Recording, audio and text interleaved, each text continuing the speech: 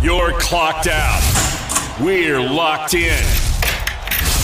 You're listening to Crunch Time with Miguez and Meche here on The Game. 103.7 Lafayette and 104.1 Lake Charles, Southwest Louisiana's sports station. Hello, everybody. We are coming to you live from Yvette Girard Field at Lamson Park, the site of the 2023 Sun Belt Conference Softball Championship for Crunch Time right here on The Game, Southwest Louisiana sports station, and your home for the LSU Tigers and the Houston Astros. Matt Miguez here. James Meche, my producer and co-host, is back in the Evco Development Studios in Upper Lafayette. Evco Development is a civil construction company that specializes in new multi-family construction. Getting ready to get underway here between Troy and Texas State in the 4 o'clock game of the quarterfinals. The Cajuns and ULM will follow after at approximately 7 o'clock. James, good afternoon, sir. How are you? I'm doing absolutely fine, Matt. How about you at Lamson Park? This is incredible, man. I bet so. I wish I was over there. This is great. I'm set up right above the stands, so I've got a prime view of the field. I can see both dugouts. I've got all the views in the world, man. Things are good. So we got a lot to get to today. We're working on getting the simulcast up, which you can view on Stadium 32.3 or Channel 133 if you have LUS Fiber. And like we always say, anytime I am out of the studio, just because I'm on the road doesn't mean that we don't want to hear from you. So give us a call on the game hotlines, 337-706-0111.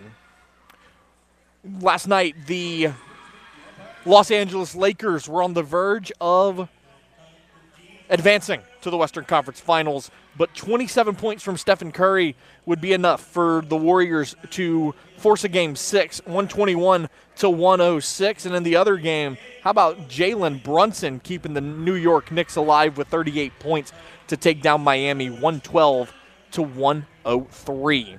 We're also going to get to an update of McNeese softball over in Lake Charles in the Southland Conference Tournament. We'll also preview the weekend for LSU and a whole lot more. We'll also get to the Houston Astros as well.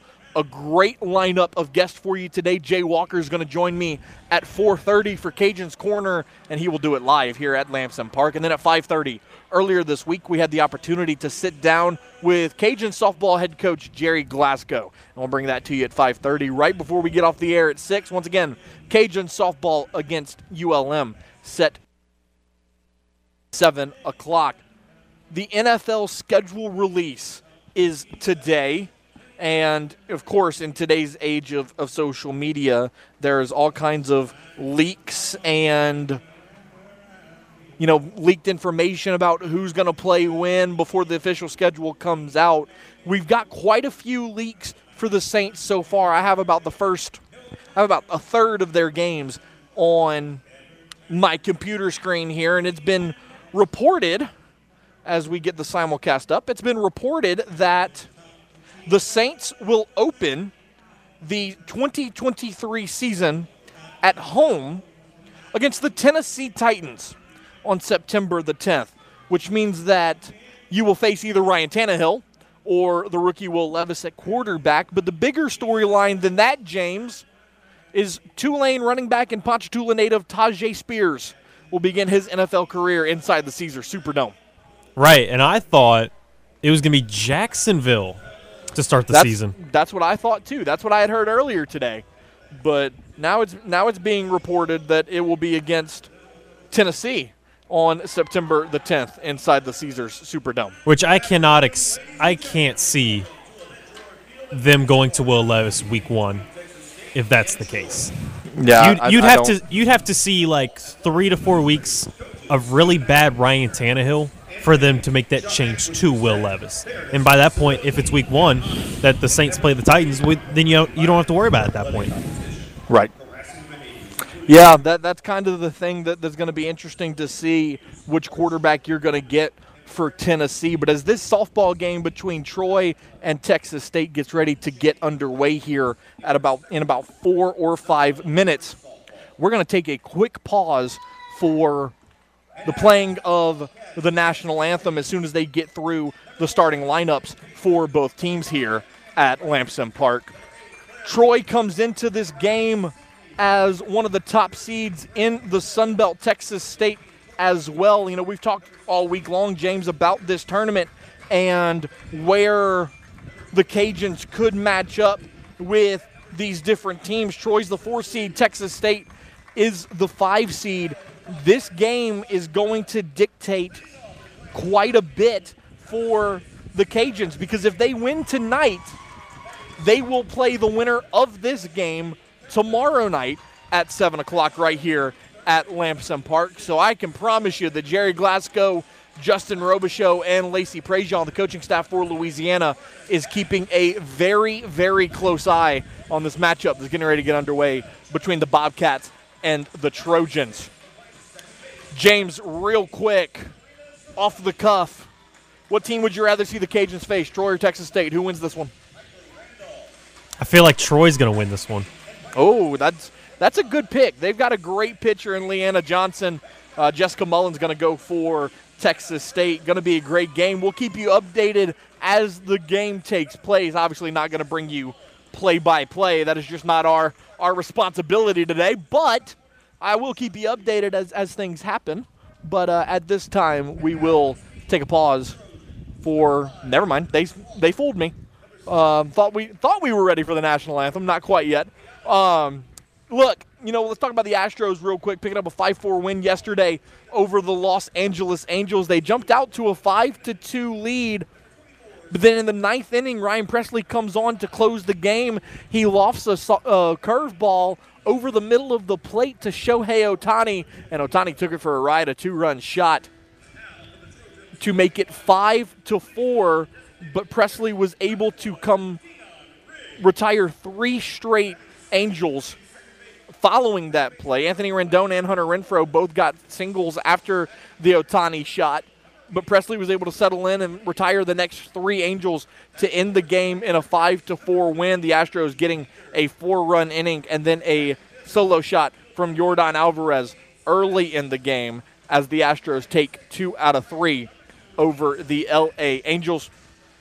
And their next contest will be tomorrow night against the Chicago White Sox in the south side of Chicago. That game set for 7:10 at Guarantee Rate Field between the White Sox and the Astros. J.P. France, former Archbishop Shaw grad, will be on the mound for the Astros, making his second start in the MLB after pitching 5 innings against Seattle over the weekend. And now we're set for what will be, or maybe we're not playing a national anthem before this game. I stand corrected.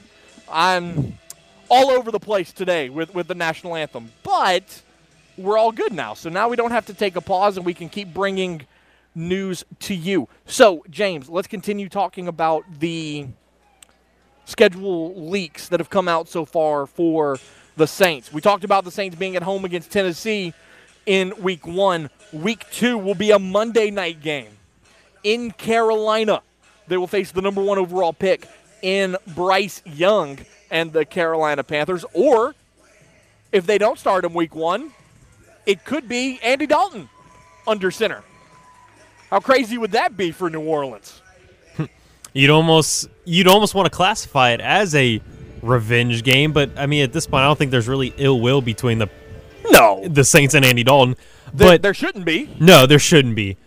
But I look at that as an intriguing matchup because you would feel good if you're playing against Andy Dalton. But the only thing is, you feel good about the inexperience in Bryce Young, but we do know the history with the New Orleans Saints and having to try and corral those mobile quarterbacks. They've struggled against the Jalen Hurtses, the Lamar Jacksons, the Kyler Murrays of the world. So if you have to face another mobile QB like Bryce Young, how are they going to pan out? And then it's going to be on national television. It's supposedly supposed to be Monday Night Football. So at that point, you've got to put out an early product, and you don't want to have that type of narrative continue early on in the season because that can carry on for you. I think if you're Carolina, you know where I stand on this, James. I think you have to play Bryce Young. I don't think you trade up and give up all of that capital and DJ Moore to trade up to the number 1 pick to not start that guy week 1. Right, because you've moved up so much, and at this point, Andy Dalton in his career, he was only started for the Saints last year because they didn't feel good about Jameis Winston. That was the reason, and it's been like that for the last few years now. So unless Bryce Young is just not that ready to start week 1 or the first coming weeks, they would just go straight to him and have Bryce Young start. That's what you do a lot of the times nowadays with QBs that are early draft picks. Yeah, I could see Carolina doing that, but, I've got the belief that if you draft a quarterback in the top 5, your intention is to start that guy week 1. Yeah, your intention is to, but it's like if he is that far behind, well, right, then you have really no choice but to start the backup. Right, because you'll ruin him if he's not ready and you put him out on the field anyway. So definitely going to be an interesting, OTAs and training camp over the summer to keep an eye on in Carolina to see if Bryce Young will be ready to go for the Panthers in week 1. 4:13 here on Crunch Time. Troy and Texas State underway here at Lamson Park. It's getting a little cloudy over here, James. We'll see if Mother Nature stays kind to us over the next 2 hours. But we're going to take a time out here real quick. Don't go anywhere. When we return, James and I will continue dissecting the games that have already been released for the New Orleans Saints. Plus, we'll talk about the NBA playoffs before Jay Walker joins us live here at Lamson Park. You're listening to Crunch Time right here on The Game.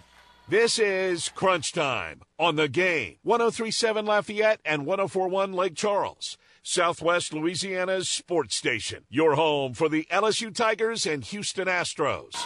Are you tired of your boring man cave? Well, if you are, The Game 103.7 Lafayette and 104.1 Lake Charles wants to hook you up with the ultimate man cave makeover built by Lafayette Marble and Granite. Sign up today in the clubhouse at 1037thegame.com or 1041thegame.com for a chance to win a brand new recliner from Bordelons Furniture, a flat screen TV from AVI, and much more.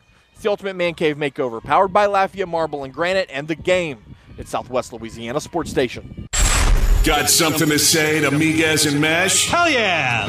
It's easy. Just call the hotline by dialing 337-706-0111. Now back to more Crunch Time with Miguez and Meche here on The Game. 103.7 Lafayette and 104.1 Lake Charles, Southwest Louisiana's sports station. Well, we are back. 4:18 on your Thursday. Matt Miguez, James Meche. Welcome back to Crunch Time. Live from Lamson Park. And James, I made the comment in the opening segment that we'll see if Mother Nature holds off for us. And I guess I upset her because it is raining. You shouldn't have talked bad about her. And it's raining pretty hard, actually. The game is actually under a 30-minute lightning delay. So we'll see how long there's not softball to be played and how long it delays the Cajuns game for 7 o'clock tonight. But we're under an awning. We're under, some nice coverage here. As long as we don't see any hurricane-type rain where it's blowing sideways and inwards, we'll be fine right here at Lamson Park. But let's get back to the Saints schedule release. We talked about the first 2 games. Let's go to week 3 now. September 24th. The Saints will travel to the frozen tundra when it's not frozen to play the Green Bay Packers in a 12 o'clock noon game. James, your thoughts on that matchup? I think that's pretty good timing because you don't want to have to go into a type of situation weather-wise where you'd have to be dealing with snow or some type of inclement weather in Green Bay later in the season, like in November and December when it's at its worst. So playing them in September, and then it would also be the third game where you would see Jordan Love. They'd still be trying to figure stuff out there. You feel like you have a good chance at that point early in the season to try and get a dub. And then we'll go all the way down to week 10. Yeah, I mean, I'll agree with you there on the Jordan Love thing. Still going to be an experience, still going to be trying to figure things out. I think that's a perfect opportunity for you to catch a what I'm going to call a brand new organization now post Aaron Rodgers. Right, this is a brand new beginning. Yeah, with the Green Bay Packers, they're still going to be in the process of figuring things out, figuring out what works, what doesn't. So, like you said, I think that's a prime opportunity for the Saints to go to a tough place to win and pick up a W before it gets even tougher later on in the year when Mother Nature starts to be on their side. Week 10 now, November the 12th, they'll head back up north to an NFC North opponent in the Minnesota Vikings. Mother Nature won't be a factor in that game, though, James, considering the Vikings play in a multi-billion-dollar domed arena. Yeah, you won't really have to worry about it there. And it's interesting that you had talked about the Vikings. The Vikings are just one of 4 teams for the Saints this year that had a winning record last season. You got the Vikings, who were 13-4, the Jags, who were 9-8, the Giants, who were 9-7-1, and then the Lions, who were 9-8 as well. Which, with that, they actually had the second smallest strength of schedule, I guess you could say. Yeah, the Vikings are an interesting team next year. Is this going to be Kirk Cousins' final year in Minnesota? Do they look to move on after the fact? Obviously, Justin Jefferson still emerging as arguably the best receiver in the league. And then you've got a pretty good defense in Minnesota. So I'm going to be interested to see where the Saints are come Week 10 and how they factor in against Minnesota at U.S. Bank Stadium up in Minneapolis. Week 12 now, the Sunday after Thanksgiving. The Saints will be in Hotlanta to play the Dirty Birds in a 12 noon kickoff in that one. Both Falcons games this year, James, in the back half of the season.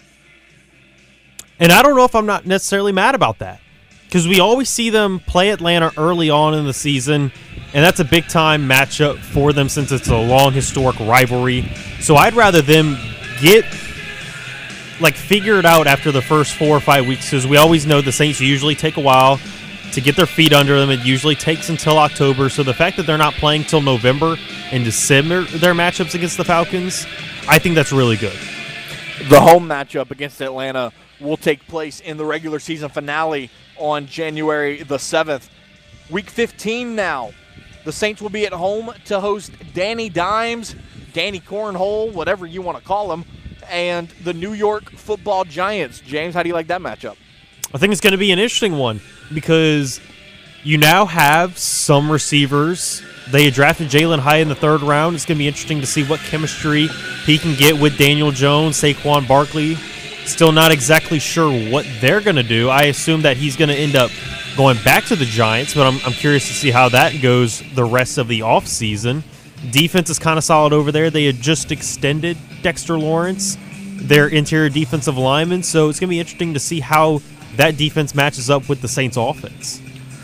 All right. As more releases come out on the Saints' schedule, of course, we will let you know. But, James, let's go to the NBA playoffs now. The Golden State Warriors winning Game 5 last night, 121-106. We talked about the 27 points from Stephen Curry. How about 25 from Wiggins and 20 from Draymond Green?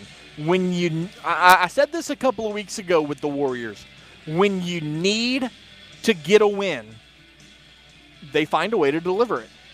They do. And we had talked about them going down 3-1. I said they were nowhere close to being out of it. It felt like they should have tried to blow out the Lakers a little bit more. Lakers kind of made it more of a game throughout and ended up being a 15-point difference. But still, I think the Warriors can take it to a Game 7 and make things really interesting. You didn't see a great game out of Klay Thompson shooting, but for some reason we've been seeing a lot better games scoring-wise from one Draymond Green. Yeah, he's been hella efficient. Yeah, he's kind of reverted back to his older or his younger self, should I say? Because I feel like at the beginning of Draymond's career, obviously he still did all the defensive stuff that he does well now, but I feel like he was way more of a scoring threat in his younger days than he has been recently. So that's been refreshing to see for Golden State. Jordan Poole coming in with 11 off the bench. The Warriors shooting 37% from downtown, 51% from the field. But, when you look at the Lakers starting five, you got 25 out of LeBron. You got 23 out of Anthony Davis, 15 apiece from D'Angelo Russell and Austin Reeves. Not too much to complain about, but Jared Vanderbilt, Lonnie Walker, Rui Hachimura, your younger role player guys not delivering is what hurts you. No, but then you talk about Anthony Davis, had a solid night, but he did go down with that injury, and he ended up having to be wheeled out in a wheelchair. When I had heard that news, I was like, oh no, is this another Paul Pierce situation potentially? But they said that ultimately with the concussion, he should be fine and he should be ready to go for Game 6. So that's a good sign from them on their end. And then the other game last night, we talked about the Heat and Knicks. The Knicks getting a win when they needed one, 112-103. How about 38 points from Jalen Brunson to lead the charge for New York? Julius Randle had 24, and R.J. Barrett coming in with 26 as well. James, what were your thoughts on the Knicks' performance last night? I mean, they played the way they needed to keep themselves alive. My big thing was, though, on Miami's end, we didn't see as much of assertiveness from Jimmy Butler. He wasn't as aggressive. No, he wasn't. Only 19 points on 5 of 12 shooting. He did have 9 assists and 7 rebounds, though. But, I agree. He didn't quite look like himself. I don't know if they're just saving the energy for when they go back to Miami in Game 6 or what. Maybe the Knicks just had his number last night. But now both of those series, 3-2 in favor of Miami and the Lakers, respectively. Tonight, we'll start with the nightcap, Denver and Phoenix. Can the Nuggets close it out on the road? I think it's going to be tough because the home team's won every time so far. So I think with KD and Booker, I think they give one last really good effort to keep themselves alive and make it be like anybody's game, Game 7 in Denver. What do you think about Stephen A. Smith saying that the Suns are better off without Chris Paul? That's an interesting take. I mean, I know Chris Paul, he's so good as a facilitator and being a leader, dribbling the ball down the court. But I do like what I've seen out of Devin Booker as he's become one hell of a facilitator as well and has been pretty efficient shooting, obviously, throughout the series against the Nuggets as well. So I don't know if they're necessarily better without Chris Paul, but it does create an opportunity for Devin Booker to be more ball dominant and make those type of decisions. Also, a big injury for the Suns tonight. DeAndre Ayton will be out for Phoenix with an injury. Game 6 now in Philadelphia, the 76ers and the Celtics. Philly up 3-2. James, your boys in green are in trouble. They are. They have put themselves in quite a hole this series. The fact that it's weird because when they're dominating a game, they've absolutely got it. Like it's hands down their game. But when it comes to a close game where it comes down to just a couple of possessions, they keep losing those close games. Yep. And Jason Tatum had a nice scoring night by the end of it, but a lot of the times those buckets came when they were still down 12, 13, 14, 15 throughout the contest, and it was like, correct. Yeah, you're scoring. The big thing, though, for me was everybody was saying it was empty buckets. Well, it wouldn't have been as much of empty buckets if the team would shoot better as a whole. Because Al Horford, he was just chucking up shots. He went 0 for 7 in the first half. Elite shooter Al Horford. Come on, man. He's an elite shooter, right? That's what he said. He's going to have to prove it tonight. And look, it's the same thing with Jaylen Brown because he'll have such a hot start, but then he starts to get into foul trouble. He doesn't get the ball as often, and then he just can't cook up because he'll score like 12 in the first quarter, and he ends up 20 with 25. But it's like throughout the second and third quarter, he's not really out there. Right. That's the big issue. This is my last question before we take a timeout, and I'm really interested to hear what your take's going to be on this. Should Jason Tatum have himself a takeover game tonight where he just kind of, puts his head down and just takes the game over? If he can try to, go for it. But if you're talking about put your head down and go into the paint, well, guess what? That's going to give Joel Embiid, the MVP, so many more opportunities to block him, because we've seen a couple times, not just Jason Tatum, others like Marcus Smart and Malcolm Brogdon trying to get into the paint. So if they're going to be able to do that, they're going to have to try and come up with some situations to force Joel out of the paint to create those opportunities. Because outside of that, you're going to need them to start shooting better from outside the arc, because they have not been doing well. That's the big issue. That game at 6:30, and then Denver and Phoenix will tip off at 9 o'clock. Still under a weather delay here at Lamson Park. We'll figure out what time this game's going to get started and how it affects the Cajuns, the way it's looking. Cajuns might not start till 7:30, 7:45 tonight. But we'll be here with you through it all right here on the game. Going deep downfield. He's got a receiver. It's caught.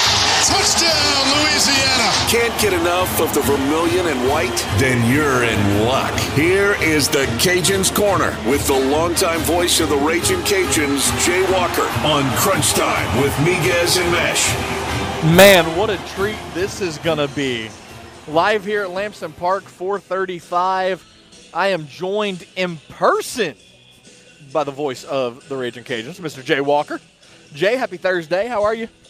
I'm doing well. It's been a good day of softball here. I got here. Seriously, they'd just thrown the first pitch of the first game when I walked in the gate. I asked them to go ahead and wait another 60 seconds. Well, of course. I mean, how can they not wait for the Jay Walker? I was a little disappointed in that. I had to file a report, but that's okay. It's all good. We'll start with the first game. South Alabama, James Madison, a 4-1 victory for South. You know, South scoring 2 in the first, 2 in the second, and just playing standout defense the rest of the way. What did you see out of that game? Well, if South Alabama's going to score 4, more often than not, they're going to win, because Olivia Lackey's a very good pitcher. And she pretty much shut James Madison down. I think they got a run in the 5th or 6th inning, but she didn't allow him very much. And, you know, like I said, if South Alabama's got 4, most of the rest of this league is going to fail when they're in their fight to catch up against Lackey. And then the game that just finished, number 2 Marshall, number 7 Coastal Carolina, it was knotted at 0 for just about the whole game. In the bottom of the 6th, Marshall was able to put 2 runs on the board.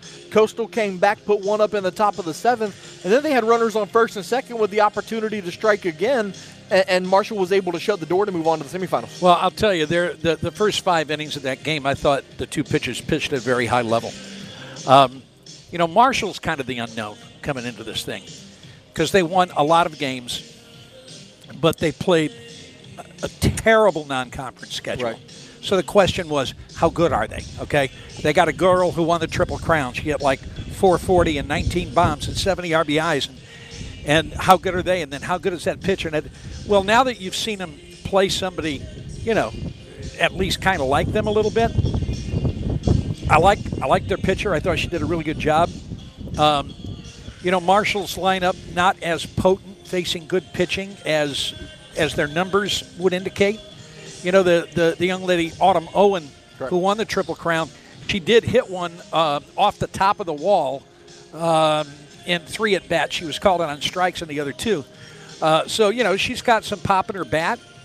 But, you know, I think Marshall's got a nice team, but I think they're going to have a hell of a time against Lackey tomorrow. You know, you brought up Autumn Owen, who got the Triple Crown, like you mentioned, 19 homers and 70 RBIs on the season. There were some people on social media that kind of thought that she should have been named Sun Belt Player of the Year. I mean, I know you and I are pro Carly Heath, but, I mean, where do you stand on that? Well, when you've got one team that's played the 3rd best non-conference schedule in America and another team that's played number 270, it's very difficult to make an apples-to-apples comparison. So all you can do is look at conference numbers. And even then, Marshall had a big advantage in strength of schedule because they didn't have to play Troy or South Alabama or the Cajuns. But once you break it down into Sun Belt only, Carly Heath led in most categories, including stolen bases, and she also won 3 games as a pitcher. Correct. She led the league in slugging percentage. She led the league in home runs.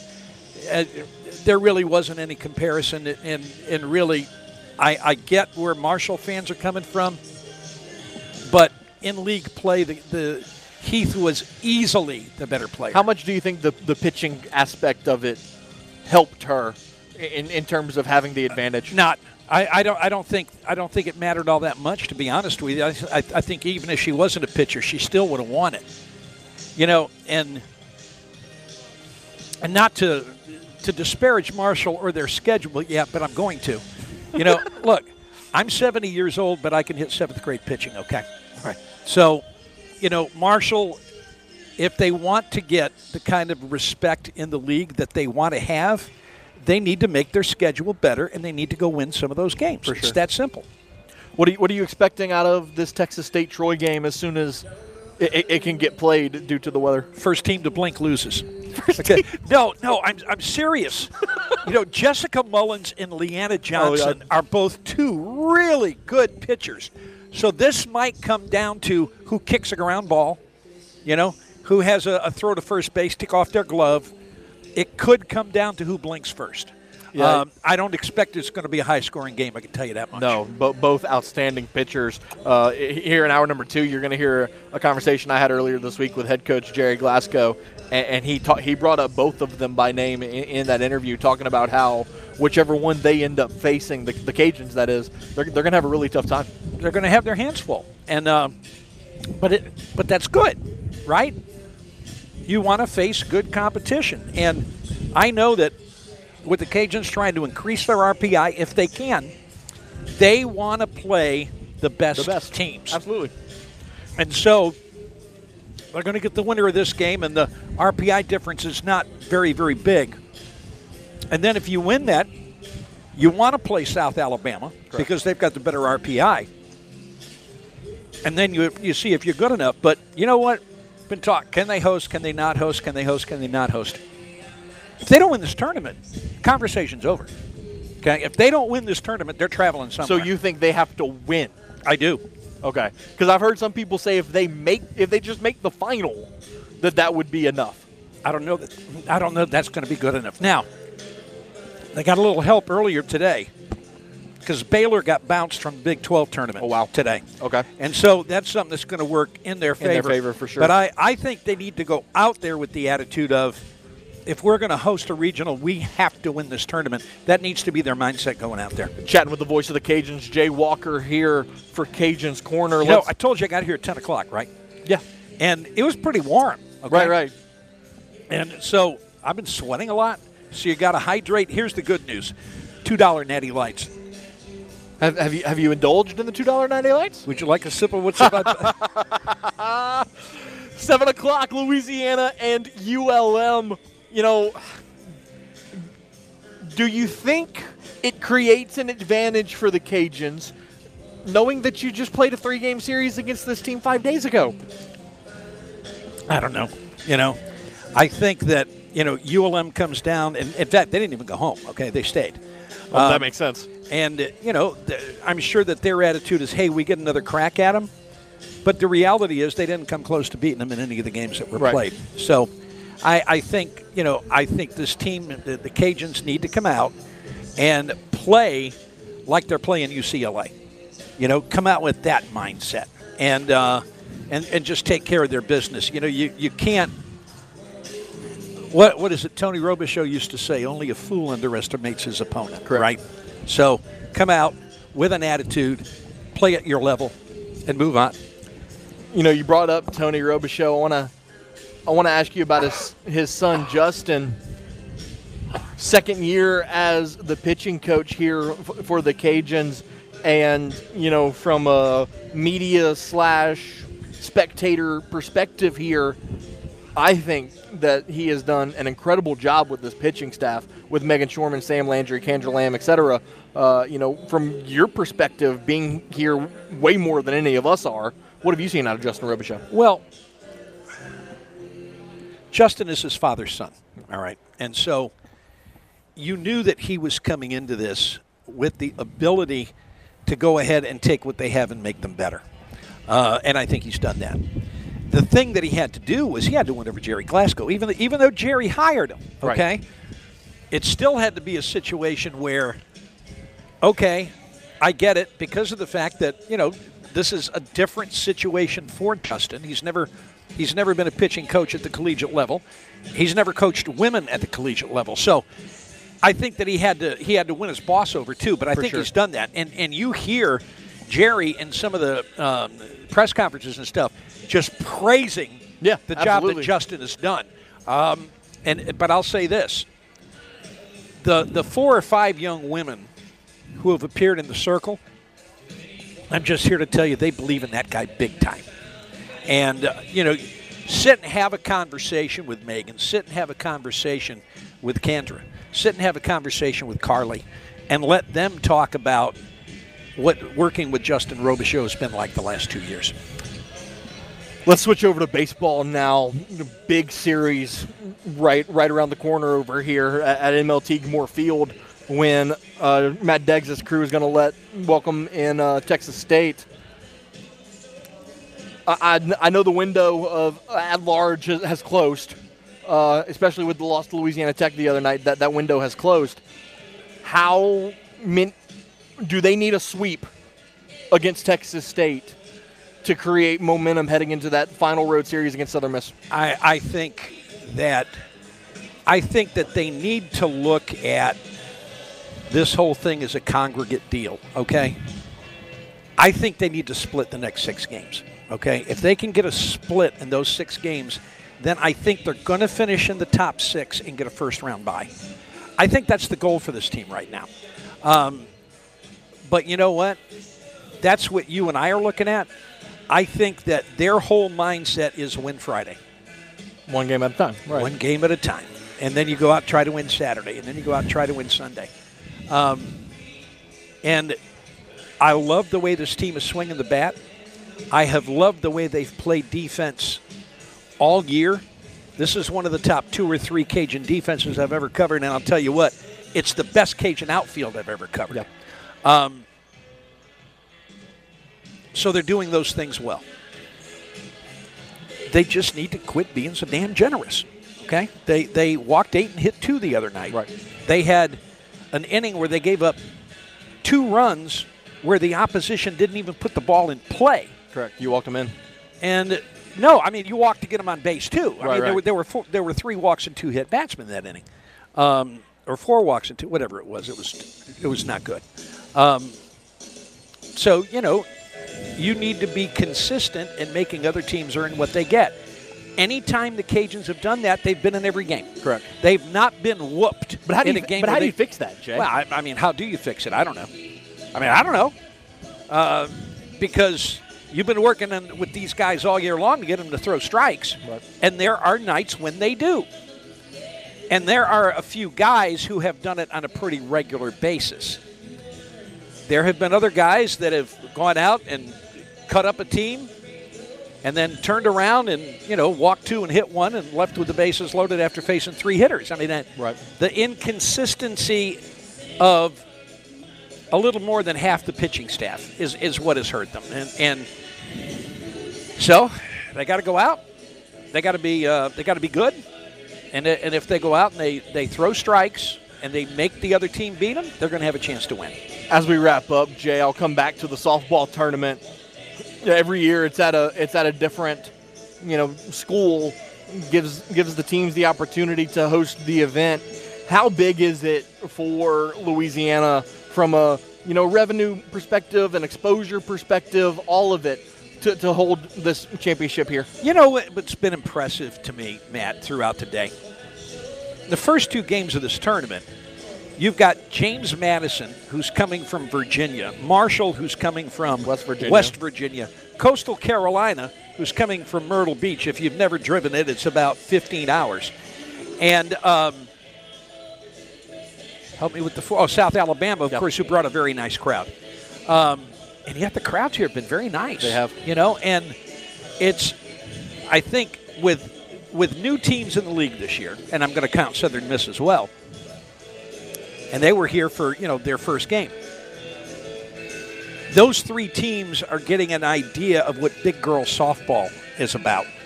I don't think James in the Colonial, James Madison, they were the big girls. Okay? But this is a program that doesn't even charge admission to their games. Correct. Right? And then Marshall the same way. So they come here. They see more people in the stands for these games than a lot of more often than not they draw at home. Now James Madison has drawn some good crowds this year, and they've gotten a look at the ballpark. They've gotten a look at music and just the hospitality and everything else. For sure. I think being able to host this year was big for the Cajuns with the new teams coming in. Jay Walker, the voice of the Cajuns, joining us here for Cajuns Corner on a gloomy Thursday afternoon. Just got to tell you, okay, Saturday, everybody be out at Teague Field early, all right, because graduation day is going to begin at 20 minutes before the hour. Okay. And they will recognize the seniors after the game. Okay. And then on Sunday, of course, is Mother's Day, so the moms get to throw out the first pitch. For sure. But, I've had arguments with people about the coach's most important job. And for me, the coach's most important job, I don't care what sport we're talking about, is to make sure that your players graduate. And, you got to win. You got to do all that other stuff. But the most important thing you do is prepare them for life after the sport. And we're going to see one manager and 9 players. 2 of them already graduated in the fall. They'll be recognized, and the others will get their diplomas on Saturday.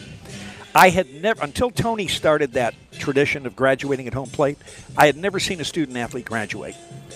I'm going to have to take commercial breaks because it's the most emotional day of the year for me. I love seeing it.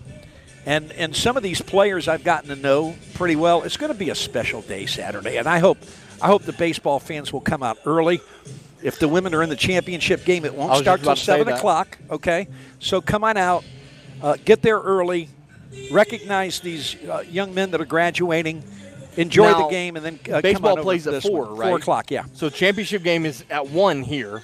Correct. And then that's right. So you come here right. and then go to the Teague for Cajuns baseball at 4 o'clock. Jay, appreciate you as always, and we'll go back to normal next week. No. No? No. I'm going to have baseball in Hattiesburg next Thursday. That's right. So we'll do it on a Wednesday then. It'll be just Cajuns Corner on a Wednesday. We'll take a timeout. We'll wrap up hour number 1 right after this. This is Crunch Time on the Game. 103.7 Lafayette and 104.1 Lake Charles. Southwest Louisiana's sports station. Your home for the LSU Tigers and Houston Astros. We here at the Game, Southwest Louisiana sports station, know that you love our shenanigans both on and off the air, and we want to help you help us. Subscribe to our YouTube channel at the Game Louisiana. Click the bell so you can get notifications when we post our new content and post-game recaps. Follow us on YouTube at the Game Louisiana. This is Crunch Time. Live from the Evco Development Studios in Upper Lafayette on the Game. 103.7 Lafayette, 104.1 Lake Charles. Southwest Louisiana's sports station. Welcome back to Crunch Time, wrapping up hour number 1 here in the Evco Development Studios in Upper Lafayette. Evco Development is a civil construction company that specializes in multifamily construction. Now, Matt Miguez left me by my lonesome self here, but Matt is at Lamson Park, so congrats to him. Let's talk about the poll question of the day. Hey, I mean, lucky you. Don't do that. Don't make our listeners feel bad for you because you have to stay in air conditioning while I get to enjoy the lovely Lamson Park. I mean, don't get me wrong. I was going to say, I've got a pretty sweet gig out here. I'd rather be in your position, but looking at the poll question of the day, how many game 6s do you think we'll see in the NBA playoffs? 0-1, 2, 3, or do we think all 4 series are going to go to games? Are we going to see?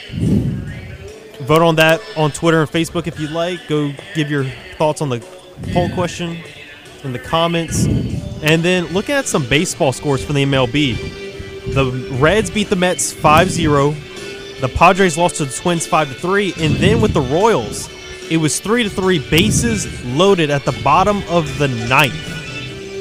And then we got a walk-off bunt with Nick Pratto scoring the final run. A walk-off bunt. Yeah. You don't see that every day. You really don't. And that's what really shocked me, and that's why I wanted to bring it up in this final segment as we're wrapping up here. A walk-off bunt. Good for the Royals, picking up the 4-3 win on a walk-off bunt. That I have to say it multiple times because that's just mind-blowing. We'll take a timeout, wrap up hour number 1 right here, come back for hour number 2. We'll talk more about the NFL schedule release, hopefully have some softball to talk about with this weather delay wrapping up soon, hopefully, and a conversation with softball head coach Jerry Glasgow right here on The Game. You're clocked out. We're locked in. You're listening to Crunch Time with Miguez and Meche here on The Game. 103.7 Lafayette and 104.1 Lake Charles, Southwest Louisiana's sports station. Hour number 2 of Crunch Time underway from Yvette Girard Field at Lamson Park. Matt Miguez, James Meche. Crunch Time broadcasting live from the Evco Development Studios in Upper Lafayette. Evco Development is a civil construction company that specializes in new multi-family construction.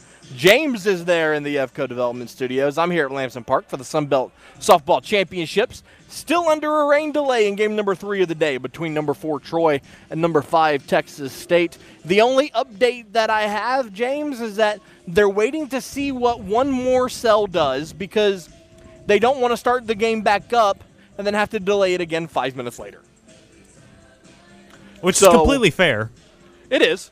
So that is why the delay is taking longer than expected, because you went into delay about 4:10, 4:15, so 30 minutes. You probably should have gotten underway about 15 minutes ago. You should have gotten underway when we were under Cajun's corner. Correct. So we will keep you posted with what happens here at Lamson Park. Again, the Cajuns and ULM will get started at some point tonight. Maybe 8 o'clock, maybe 9 o'clock. Who knows? Cajuns, Sunbelt Softball After Dark, if you will. But no, earlier we talked in hour number 1 about the NFL schedule release going on today. The official release is 7 o'clock tonight, but like we said, in today's age of social media, things get leaked all the time. James, for the first time in the league's history, they're going to have a Christmas Day, Monday triple header. 3 games will get played on Christmas Day in the NFL. The first one at noon between the Raiders and the Chiefs. That game's going to be bad. I don't know how you feel about it, but for me, I'm not the biggest fan of NFL playing on Christmas Day. I agree. Because not only are you playing 1, but you're playing 3. But guess what? You're now going to have competition with the NBA because NBA does NBA Christmas all the time. Thanksgiving is for football. Christmas Day is for basketball. Right. That's how I felt my entire life. Because we were talking about college football in the NFL kind of mixing it together because of the playoffs for college football, and then the NFL kind of getting towards the end of their regular season, having that sort of conflict. It's like you're doing 3 Christmas Day games. I also just feel like most teams in most sports, I don't want them to play during the big holiday like Christmas. Yeah. That's my type of thing. Like, that's the like, I can understand with Thanksgiving, but for Christmas, I feel like that should be relegated to just everybody go see their families. Yeah, and I agree with that, and that's obviously been a point of conversation for years now, that no game should get played on Christmas Day for the opportunity for those players to go spend time with their families. But, yeah, I'm not a huge fan of the NFL and the NBA trying to fight for competition on Christmas Day. But the second game of Christmas Day, Giants and Eagles, an NFC East showdown in Philly. Daniel Jones, Jalen Hurts. Which quarterback prevails? Probably Jalen Hurts. I mean, Danny Cornhole is my dynasty fantasy QB, but still, I still think the Eagles, even though the Giants have made some solid additions in the offseason, the Eagles have done just as much, if not more, and they are already clearly above the better team, as we saw in the playoffs when the Eagles and Giants faced off.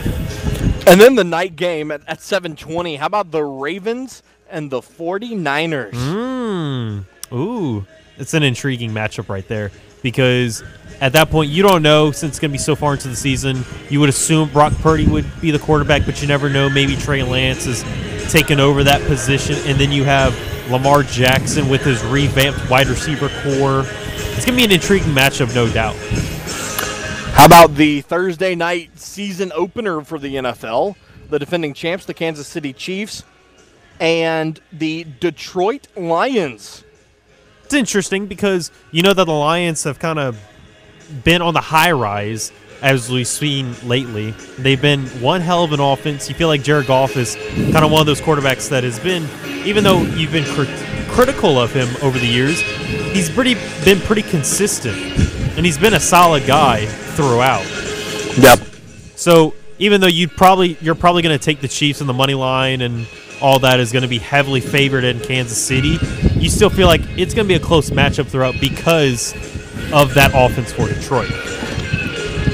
This next league that we're going to discuss is probably the one that I am most intrigued about. It's a Week 9 game on November the 6th. It is going to be Aaron Rodgers and the New York Jets in prime time. Yes, the Jets play primetime games now that they have Aaron Rodgers. Against the young buck in Justin Herbert and the Los Angeles Chargers. I really like this matchup, James, because, like I said, you've got the old vet, the multi-time MVP, the first ballot Hall of Famer who you assume is in the last couple of years of his NFL career against the young up-and-comer. Right. And it's interesting because now you got two gunslingers, and you would hope this one will be a barn burner. A barn burner. I mean, you love it. New York has a solid defense, and so does the Chargers. But we've seen what the Chargers defense can do at times, as they were up by 4 touchdowns in the playoffs, and then they gave it up to the Jags. So I feel like even though you can see heavy pressure from both teams on both quarterbacks, I think it's going to be that classic, whichever quarterback has the ball last, that team is going to win the game. Another game that's interesting, and if you look at Week 6, Jets and Eagles. Now, the Jets are 0-12 all-time versus the Eagles against Philly. Do you think that changes this year, or is it now 0-13?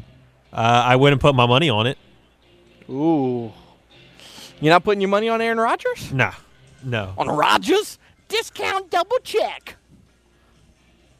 I'm so glad we got to see that. I just did that live on air. But, so, look, obviously there's plenty of leaks that are coming out throughout the afternoon. Looking at some other top stories in sports, we talked about the NBA, obviously 2 big Game 6s tonight for the NBA, Celtics, Sixers, Nuggets, Suns. If you look at some of the top stories in sports, Brett Favre has dropped his lawsuit against Pat McAfee. Nuggets, Jamal Murray listed as questionable for tonight with an illness. And then we talked earlier, James, about the status of DeAndre Ayton looking very bleak for the Phoenix Suns. It's interesting keeping up with the NBA. The All-NBA teams came out. They did. You had Giannis, and Jason Tatum, Joel Embiid, Shai Gilgeous-Alexander, and then Luka Doncic as the first team. The second team was Nikola Jokic, Donovan Mitchell, Steph Curry, Jimmy Butler, Jaylen Brown. And then for the third team, it was Domantas Sabonis, De'Aaron Fox, Damian Lillard, Julius Randle, and then LeBron James rounding it out. So the thing that blows my mind here for the All-NBA team is you look at Jaylen Brown making the second team, which I think is warranted. I think that's deserved. But what that now does, James, is that makes both Tatum and Brown eligible for a Supermax. Correct, and that was my big worry. We had talked about it throughout. I said if Jaylen Brown does not get that Supermax because he doesn't make an All-NBA team, he's probably out of Boston. But now that he has the ability to get that, I think there is a solid chance that he returns to the Celtics this offseason and in the coming years. Now, the big thing with it tonight, if you're Jason Tatum, you got NBA first team. Jaylen Brown, you got NBA second team. You need to step up. You need to have the games of your lives to survive and bring it back to Boston in the Garden for Game 7. Because Joel Embiid, MVP, All-NBA first team as well. But I am not seeing any other 76ers in any of these lists. James Harden, one hell of a talent. Tyrese Maxey has played phenomenal, and we saw it in Game 3. He's been one hell of a talent in his third year. But look, to me, you have the better depth. To me, you have the more overall star power. You have to send it back to Boston and win tonight. Yep, I agree. But, one thing that's interesting, though, is, like we mentioned, both Brown and Tatum are eligible for a Supermax. Now, you can have two Supermaxes on a team at one time, but, James, that really straps a franchise. It really does. That takes up 70% of your salary cap. And eventually, but it also helps since you will be moving on very soon with Al Horford. It does. And at a certain point, you may have to move on from some other guys and look more towards the young talent. But who do you move on from? That's gonna be the tough choices that Brad Stevens is gonna have to make. I mean, God, I don't know that you let Malcolm Brogdon walk. Broggy's been really good for you. It's going to be tough to see what they do with Rob Williams because he's going to be starting tonight, and you've seen him start plenty of times, but a lot of times you don't see him there in crunch time. So if that's the case, that maybe lowers his number that he would ask for in an extension. He might have to become a crunch time guy. Right. Because if they don't bring Al Horford back, who are you going to play at center? So that's going to be the interesting thing to see what the Celtics do. Obviously, there's no doubt the talents that both Jason Tatum and Jaylen Brown are, but could you see a world where Brad Stevens says, look, we really can't put two Supermaxes on the book. We're going to have to pick one. Are you asking me which one they would pick of the two? If it came to that, yeah. You would probably go with Jason Tatum. You feel like he has a higher ceiling. I know he's been a little more inconsistent at times in the playoffs, but he's younger. You feel like he's got the higher ceiling as a player. And a lot of people like to make the comparison and say Jaylen Brown is better. I don't know about all that because at times, initially in his career, Jaylen Brown was a really good defender, but over time he's worked on more of his individual game. I see Jaylen Brown as the more suitable target that you move on from than Jason Tatum. Yeah, that's what's going to be interesting. Because, I'm not saying that the Celtics can't have two Supermaxes. It's allowed, but then it puts you in a bind the rest of the way. How much of a supporting cast around those guys will you be able to bring in? That's what's going to be the question. You would need guys like Derek White, Malcolm Brogdon, Marcus Smart, everybody else to be willing to not take as much money. And even with incoming free agents, you'd have to have bargain deals. Correct.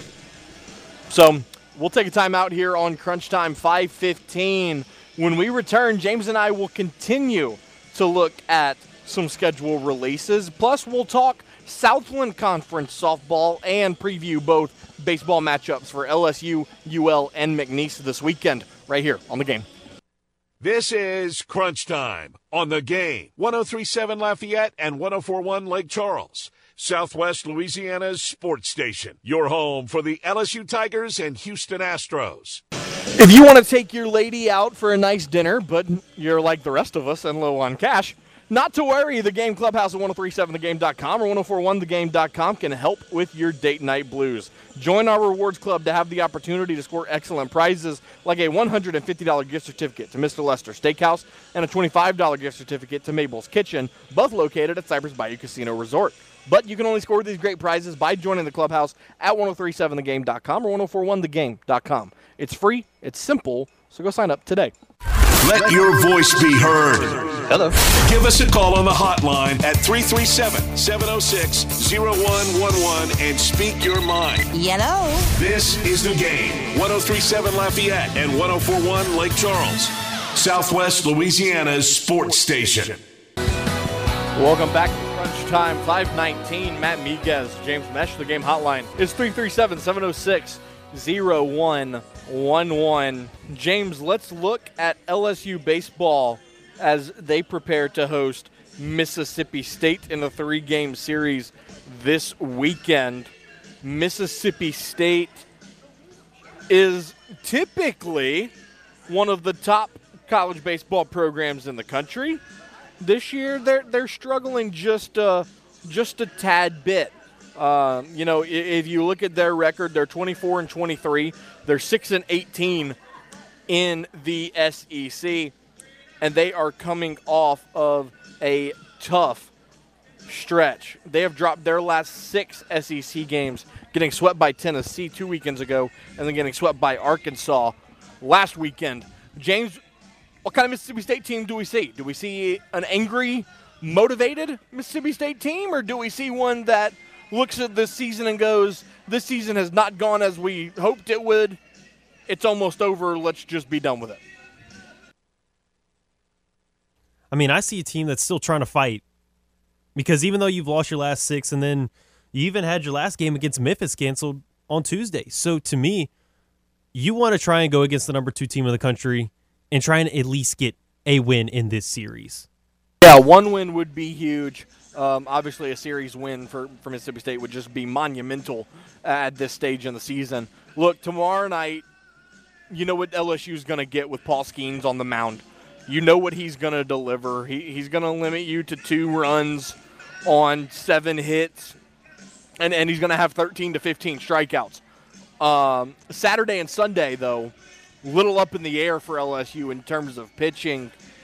You know, realistically, looking at this offense against Mississippi State, does LSU take the series at home and win 2 out of 3? I mean, I see them win. I see them winning at least 2. Getting the sweep is a good chance for me. So you think LSU could get the sweep? I don't disagree with that because you lost the series last weekend. Correct. I think you come back and you had a nice game earlier in the week. You come back this weekend and prove why you should be ranked back. Because if you lose at least 1 game to a team like Mississippi State who's really struggled this year, that's really going to hurt in my eyes. For sure. Looking at McNeese now, 31-16 on the season. They're playing their final Southland Conference series this weekend. They will be in Natchitoches to take on Northwestern State. Fresh off of their 7-3 win over Nichols 2 nights ago down in Thibodaux. James, Justin Hill's group having a great season, and they're looking to finish it strong with a 3-game series against Northwestern before headed to Baton Rouge to take on LSU. 7 games left, 3 of them in Lake Charles. You know, is 5-2 a realistic opportunity for McNeese? I feel like they have a good shot at it. I mean, this is a really good McNeese baseball team, and I mean, they've had a lot of times where they play at home, making up for what had happened with the Hurricanes and stuff. But I think this is a really good opportunity for them to at least go 5-2 the rest of the way. And then lastly, for the Louisiana Raging Cajuns, they'll be at home this weekend to play a 3-game set with Texas State in a series that's going to determine a lot. You know, this is a series where you're playing a team that's right there in that mix with you for a top 6 spot. The Cajuns could separate themselves a little bit here before they head to Hattiesburg to take on Southern Miss, the second-ranked team in the Sun Belt. Look, you know, you heard it from Jay Walker earlier when he was on for Cajuns Corner. I think you just have to take this series 1 game at a time worry about Friday, get the win on Friday, and then go from there. Don't say, we got to go in and sweep. Oh, we got to go in and win the series. Take it one game at a time and let things fall where they may. Your offense is going to deliver for you. You saw it. Against Louisiana Tech, you had 15 base hits. Your offense showed up. Your pitching gave up too many opportunities. So can pitching become more consistent, the offense continue to deliver, and the Cajuns create some momentum for themselves headed into the conference tournament and potentially a regional? James, again, Texas State coming to town for 3. What is your outlook this weekend for the Cajuns? I mean, I completely agree with you got to take it one game at a time, especially with this at this point in the season. You can't worry about going too far ahead in the season because at this point, we've already seen it where they get ahead, but then in the last moment, last couple of innings, they give it away. They need to focus on getting the game done and securing it and then moving on to the next one before you go to Saturday or Sundays or even next week's contests. We just got word here at Lamson Park that this game between Texas State and Troy will begin at 5:40. Now, keep in mind, they're still in the top of the first here at Lamson Park, so we're looking at an 8:30 start time for the Louisiana Raging Cajuns tonight, which, welcome to tournament life in South Louisiana when Mother Nature refuses to cooperate. Looking at the NHL playoffs, the Toronto Maple Leafs putting a win in the column last night, beating Florida 2-1 behind 2 points from Mitch Marner and a .960 save percentage from their goaltender Jared Wall. Again, 3-1, or Joseph Wall, 3-1 in the series now. Florida has the lead, and then the night game last night, the Edmonton Oilers rolling the Vegas Golden Knights 4-1 to tie the series at 2 games apiece. Connor McDavid, your second star of the game, with 2 assists on the night. Tonight's contests, the Carolina Hurricanes and the New Jersey Devils. Carolina leads that series 3-1. They're looking to advance to the Eastern Conference Finals. Carolina is a -140 favorite in that game at home in Raleigh. And then at 8:30, the Seattle Kraken and the Dallas Stars will play in Dallas, Texas. Dallas a -195 favorite. Dallas looking to take a 3-2 lead in that game after winning big in Seattle the other night in Game 4 by a score of 5-3. No really new updates in terms of the NFL schedule release, but James, something that I've seen pop up that I find kind of interesting is 6 NFL vets that could be on the verge of losing their jobs after the NFL draft. One of them being Carl Lawson, the defensive end for the Jets. He could get replaced by Will McDonald, the rookie out of Iowa State. Another guy that's on this list is KJ Hamler. The Denver Broncos could save $1.5 million if they cut him, and Marvin Mims is sitting there as a replacement for him in Sean Payton's offense. And as I've mentioned before, I'm a really big Marvin Mims fan, so at this point, you see that a lot of time, especially with Will McDonald getting drafted early on in the first round by the Jets midway through. So usually when you see that type of stuff, even though you feel like, oh, well, that room already seems pretty loaded, that kind of leads you to believe that guys that are a little bit older, guys that are on expiring contracts that maybe aren't like for sure guys that are like Pro Bowlers, All Pro, those guys have a pretty good chance at that point of they might be one of the vets that get cut that you always hear from every year. Another guy, Uchenna Nwosu, the linebacker from Seattle, if they cut him before June 1st, $8.26 million would be saved by the Seattle Seahawks. And, they just drafted Derek Hall in the second round this past year. James, that's a move that $8.2 million in cap. That's a lot. It makes all the sense of the world. And especially if he's willing to come back and you get him on a bargain deal, because we've seen that every once in a while with the NFL. You cut him, save that amount of money, like in this case $8 million, and then you bring him back on a kind of vet minimum type of deal where, it's like a 1-year deal where it's like $1 to $3 million, and it's usually incentive based at that point. How about for the Commanders? Kendall Fuller at cornerback. They just drafted Emmanuel Forbes in the first round. Some people believe he was the top corner in the draft. But $8.5 million against the cap, James.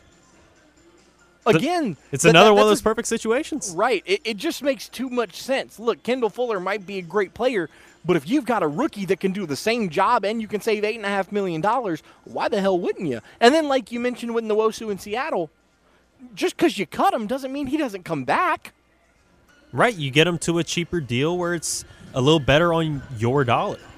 You just got to get some help. And then another one that really jumped out at me when I saw the name, James, for the Arizona Cardinals, DeAndre Hopkins. Well, the thing with D-Hop is we've been hearing a lot throughout the offseason that they very easily could move on from him and trade him. So I'm not surprised that his name has popped up. The Arizona Cardinals would save $8.9 million pre-June 1st. But then if they waited until after June 1st to cut him, they would save $19.4 million. James. $19 million. Look, DeAndre Hopkins might be a great player, but he's battled some injuries. He's battled some off-the-field issues, getting suspended a couple of times. Look, if I'm a new GM and I see that, I need money. I need money to spend.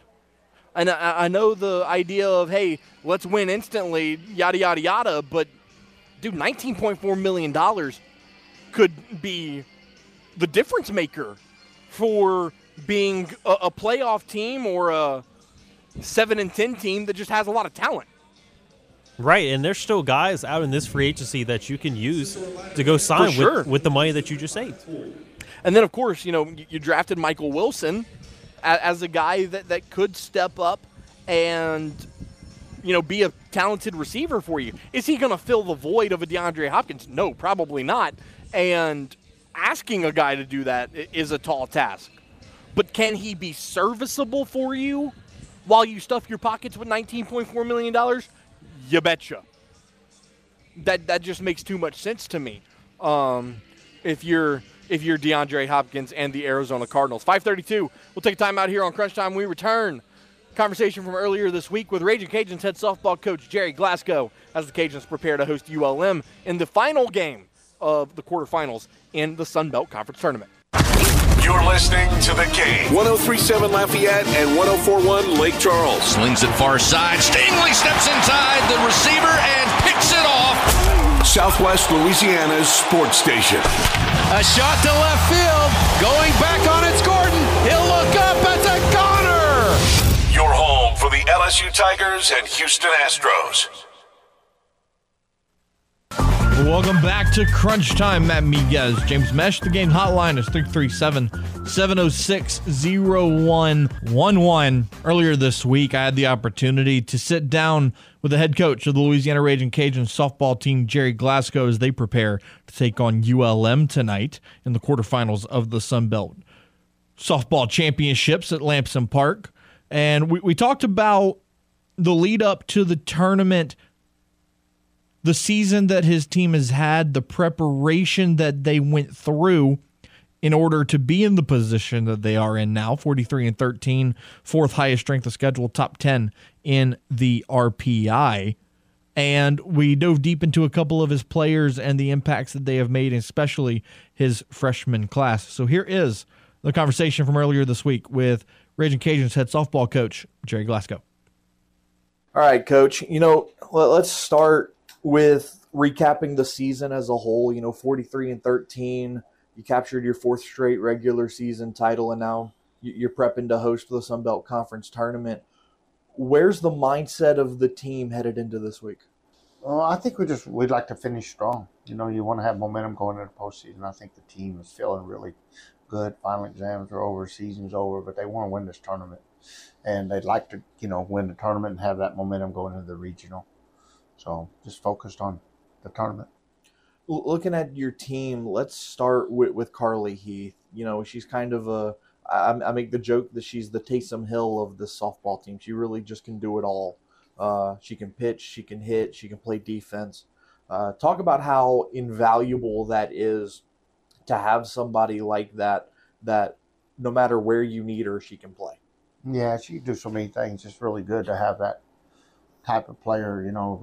We need her in the circle. We can put her there. We know she's going to compete really hard, like she's a competitor. And go back to UCLA. That's the reason we wanted to start her against UCLA, because I knew she'd go in the circle that day and give us everything she had and get us off to a good start. And that's infectious. That infects your teammates and the players around her. And then same way on bases. She's fast, so she brings energy. Plays with a lot of enthusiasm. She's always smiling. All that stuff just brings a lot of good, positive energy to your ball club. Now, to piggyback off of the speed on the bases, Maya Davis, 45 stolen bases this year. The school record is 60. I know we're kind of running out of time here in the season, but is there any realistic chance that she catches that record? Well, I don't think so, because of injury. That she missed 10 games early in the year when she was hurt, and that was a school record. If she hadn't missed those 10 games, you'd probably already have the school record.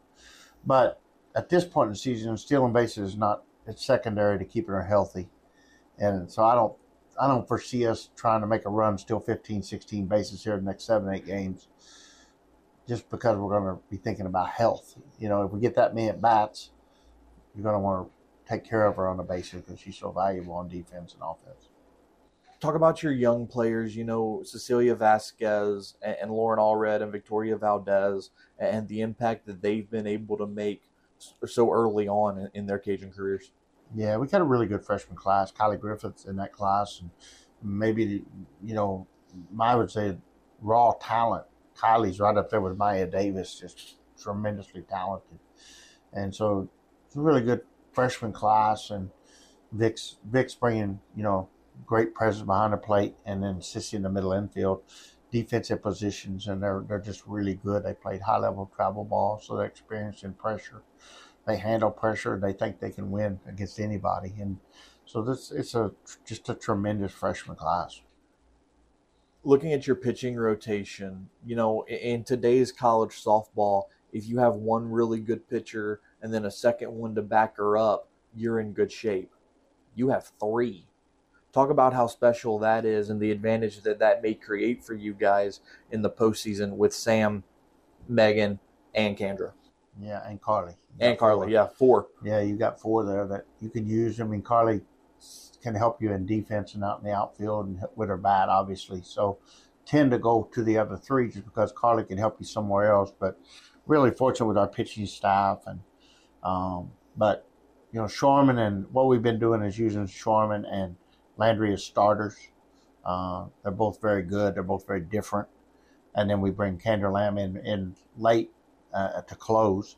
And this week we're going to see Carly go to the setup spot in that maybe the 4th, 5th inning, in between, to buffer in between the starter and Kendra. And so hopefully, if we get the game plan is hopefully we can have a 4 or 5 run lead going into the 5th inning. Some of these games, at least 1 or 2 of them, and then we go to Carly and get her an inning and a half work, and then bring Kendra to close it. That's what I'd like to see us do, just to save arms and keep everybody fresh for the postseason. But really blessed to have all 4 of those girls throw 68 to 70. They all got different pitches, but they can all get strikeouts. They've either got a good changeup or a good rise ball, but they've got a good strikeout pitch. And so it's very fortunate to have that staff. And then one more player question. Alexa Langliers at shortstop. She has played every single game this season. Started all but 1. To have somebody, they say the best ability is availability. For her to be able to play in every game for you this season, how critical has that been to always have somebody to depend on like that? Yeah, especially she's so versatile. She has big games offensively. When she's on, she's as good a hitter as there is in the country. And, you saw that in the Central Florida game where she had 7 RBIs, and you saw that in Ole Miss. We went 3-0. She has 3 for 3 with 3 RBIs. She gets hot. She's red hot. And then defensively, she can play second or short as well as anybody. And she can run the bases. She's fast. She really runs the bases. And she's got a real high softball IQ. She's a smart player. So, and she's a leader. Like, she's a quiet leader, but the team all looks up to her, all respects her, and her enthusiasm. Again, really enthusiastic player. Talk about the beginning of the season. You know, you had the tournament in Clearwater. You had the tournament at Florida. How have – and you've talked all season about you scheduled with a purpose this season. How have those tournaments at the beginning of the year prepared you not only for this weekend, but next weekend and beyond in the postseason? Yeah, I think by playing a really tough schedule, it exposes your weaknesses. It helps you understand, like, number one, it helps you understand how important defense is. And, you know, we go back to Florida, we did have Maya Davis, and Lauren Allred wasn't in the lineup yet.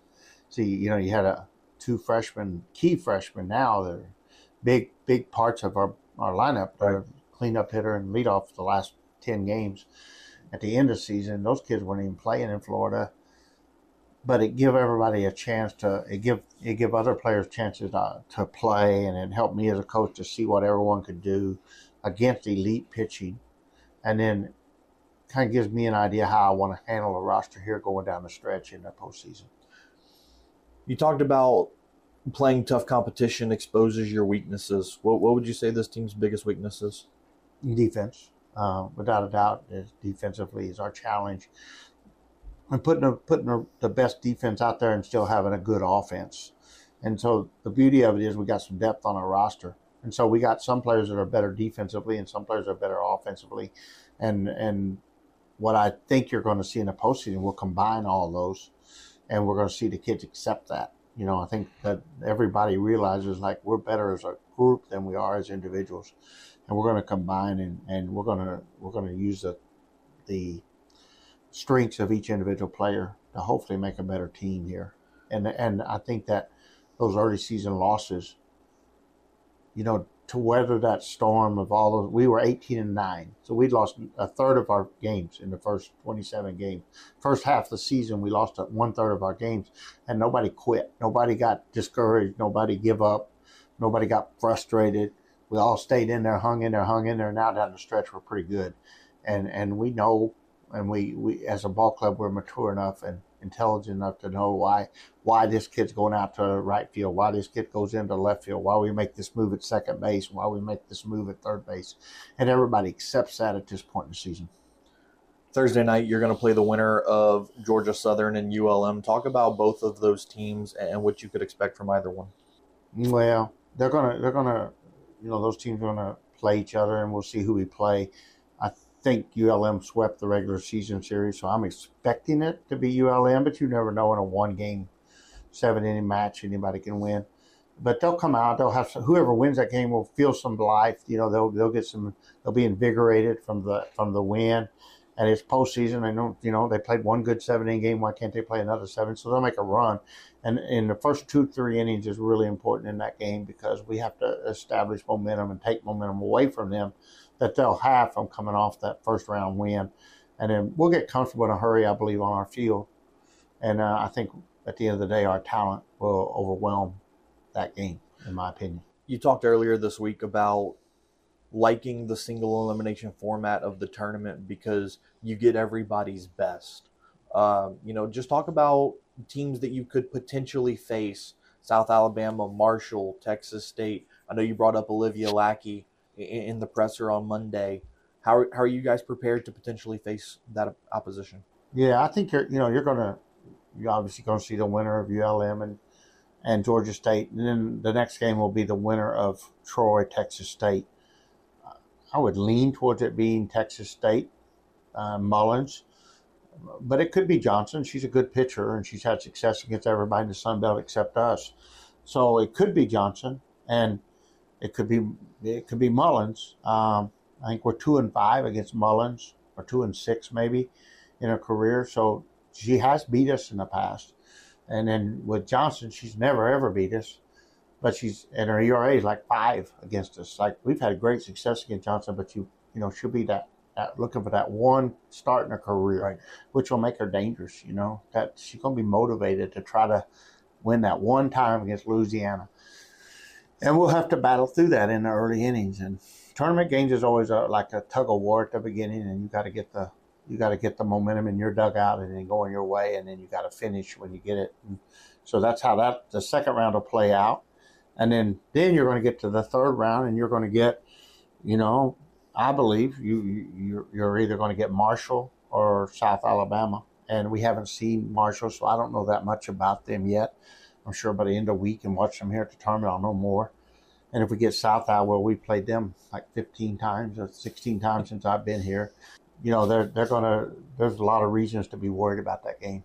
Last question I've got is, when you look at this conference tournament being at Lamson Park, how is that different than the last couple of years where you guys have had to go on the road? Do you treat this as a typical home series where the non-typical side of it is playing a different team every day?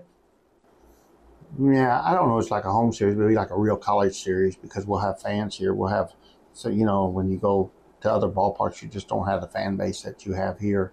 And here you've got a fan base like it's big-time softball here. And it's going to be good for the conference exposure just to have the fans and the noise and the atmosphere of big-time college softball. Coach, appreciate your time. Thank you. This is Crunch Time on the Game. 103.7 Lafayette and 104.1 Lake Charles. Southwest Louisiana's sports station. Your home for the LSU Tigers and Houston Astros. The Game has a brand new app, and it is now your one-stop shop for all things The Game. 103.7 Lafayette and 104.1 Lake Charles. Download the free mobile app today for your Apple or Android device by searching The Game Southwest Louisiana. That way, no matter where you are, you can listen to The Game. It's Southwest Louisiana Sports. From the Louisiana Raging Cajuns to the latest with the New Orleans Saints and Pelicans, Miguez and Meche cover it all. I'm not worried. I think it's something that I can get under control. Now back to more Crunch Time with Miguez and Meche here on the Game. 103.7 Lafayette and 104.1 Lake Charles, Southwest Louisiana's sports station. Come back to Crunch Time, 5:55, wrapping up today's show. Matt Miguez, James Meche. Softball is finally getting played once again here at Lamson Park, Texas State and Troy. Top of the second inning, 0-0 still between the Bobcats and the Trojans. James, a storyline that I saw that I'll touch on quickly, the Jacksonville Jaguars could be forced out of their home stadium for up to 2 seasons as TIAA Bank Field undergoes renovations. They're looking at a place to hold the Jags, but the biggest stadium facility in Jacksonville outside of TIAA Bank Field is at the University of North Florida, a stadium that only holds about 12,000 people. Yeah, it's going to be rough. Which is interesting because TIAA Bank Field is one of the more newer stadiums. Correct, which is interesting. A couple options they're looking at. Tallahassee, you can go play at Florida State Stadium, which holds about 79,000. You could go to Ben Hill Griffin Stadium on the campus of the University of Florida in Gainesville. They host about 88,000. You can go to Camping World Stadium in Orlando. They hold about 60. But then here's the interesting thing. The Jags are going to play in London in back-to-back weeks this year. They're going to stay in London for 2 weeks. Weeks 4 and 5, if I'm not mistaken. It's interesting because you would mention the renovations. It was open in 1995. They did renovations from 03 to 04. Correct. Then did it in 2014 and then in 2016. Correct. So, Lord. But, talking about them playing in London in back-to-back weeks, it is being discussed that the Jags would play in London as a test run for NFL Europe for the 2 seasons that they are out of TIAA Bank Field. Interesting take. Want to thank our guest today, Jay Walker, and Cajuns head coach Jerry Glasgow. Cajuns will play tonight against ULM. Start time undetermined at this point. We'll be back here at Lamson Park tomorrow for Crunch Time, 4 to 6, right here on the Game, Southwest Louisiana Sports Station. For James Meche, I'm Matt Miguez. Be safe, be well, hug your mom and them, and 4 to 6 tomorrow, right here on the Game.